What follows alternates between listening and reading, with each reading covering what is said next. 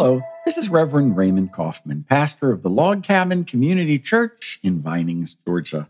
Welcome to our podcast. Today, we celebrate the second Sunday in Lent. We're preparing for that April 9th Easter Sunday. And today, our message is entitled, Look to the Cross. I thought a lot about crosses this week. I have several that were given to me as gifts through the years. And the wonderful thing about crosses is they're very unique. I have one particular cross that some dear friends gave me when they took a trip to Peru. And it has Incan symbols on it from that civilization. And it really is very interesting. My wife wears jewelry with different crosses on it. And I often notice, particularly women and sometimes men, when they wear jewelry with a cross, there are so many different styles and types of crosses. I did a little research, and some of the crosses I often see are a Latin cross, which is very ornate. A few years ago, a friend went to Jerusalem and brought me back a Jerusalem cross, which has actually 5 crosses in the design. It's very beautiful. There's a Celtic cross, which has a circle in the middle with just certain symbolism. And then there's the crucifix where Christ is on the cross. There's so many different types of crosses, and people wear them as jewelry. Sometimes a cross is on some clothing, or maybe, like I'd mentioned, art in our home. Why do you think people are drawn to the cross? And what is it about having a cross in your home, or maybe wearing a cross, that is very symbolic and meaningful? I'll tell you a little story. My son, who's in his mid-20s right now, when he was a little boy, my wife and I were taking an international trip, and we had to sit down with our attorney and work out, if anything were to happen to us, who would be his guardian. And in the back of my mind, I started thinking, and it just got crazy, about a lot of negative thoughts. What would happen on this trip if there was an accident and my wife and I didn't come back home? Who would raise my son? And I was so terrified about this trip. I had a lot of fears. And so I found a cross that was given to me. It was made out of olive wood from Jerusalem. I put it around my neck and I wore it the entire time, particularly when we were flying. And that cross gave me hope and gave me comfort. I think for other people too, carrying a cross or having a cross has very, very important meaning. Have you ever heard the term that people mention when they talk about the cross? They say, you must take up your cross.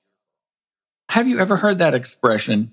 When I think about taking up your cross, I thought about it this week, and I did a little research, and I thought the first step really ties into our journey towards Lent, and where we sometimes deny ourselves of something and might be giving something up for Lent. So when we take up our cross, the first initial thing we have to do is deny ourselves of something that we would consider a little bit selfish and concentrate on our spiritual lives.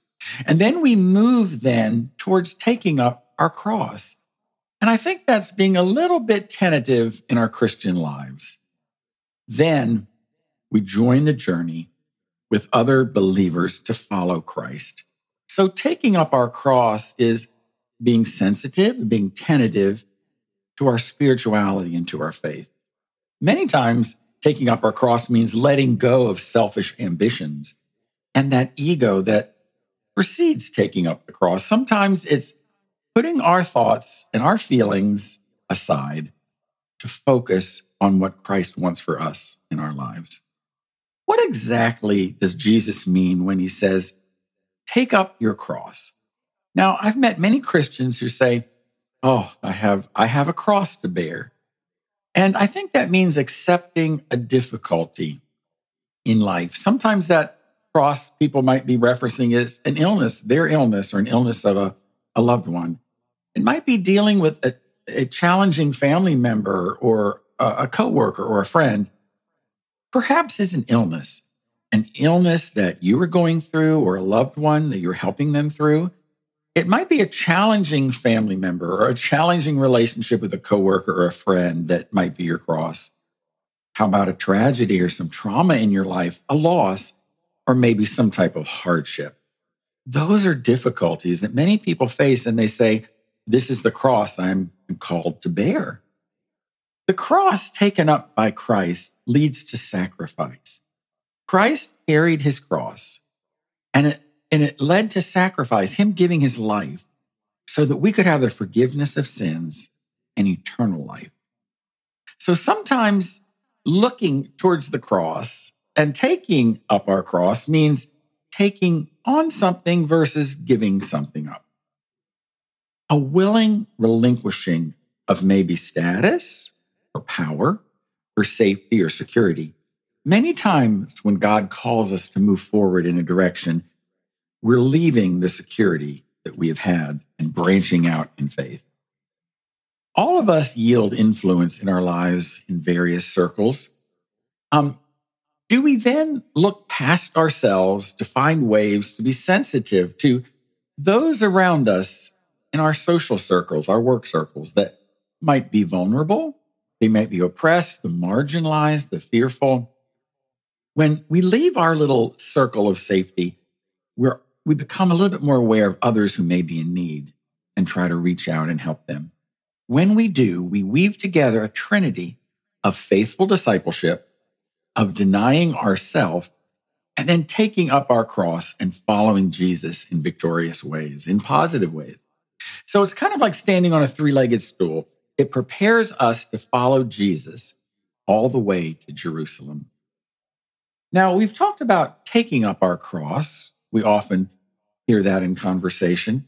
Let's now turn to the term that I often hear as well as looking to the cross. Looking to the joy before him, Jesus endured the cross, we read in Scripture. Jesus knew that by giving his life, he was securing eternal life for us as believers who are left behind. And it was joyful for him. But the disciples, they didn't quite understand all this. You know, Christ's example should inspire us, guide us in our own faith, our life, our thoughts, our actions, our hopes, and our longings. You know, in the culture that Jesus was living and serving in his ministry, the cross was not a positive symbol. It was a very negative symbol where criminals were found their death and their judgment. And it was an instrument of death and humiliation, of stark warning to the public that behave or this is going to happen to you. And now it has changed where it is really a positive symbol. Sometimes odd things in life can happen where in that culture, it was a very negative symbol, but now in our Christian lives, the cross is a very positive symbol. The cross was designed by that culture and state to instill terror, but for us calls forth words of radical forgiveness and grace. God is a God who forgives and has the grace to help us carry through. Looking to the cross reminds us of Jesus' promise of peace that passes all understanding. When we follow him, when we're obedient, when we're sensitive to that calling and his voice within us, we have peace, peace that passes understanding. And it reminds us of the cost paid for that peace by Christ giving his life so that we can be reconciled with God and with our neighbor. This week, I was thinking about different types of crosses, and I know in many Protestant churches, they have a certain type of a cross, but in the Catholic Church, they have a crucifix, meaning that Christ is on the cross. You know, when we focus on that crucifix, Christ on the cross, it reminds us that he gave his life for us.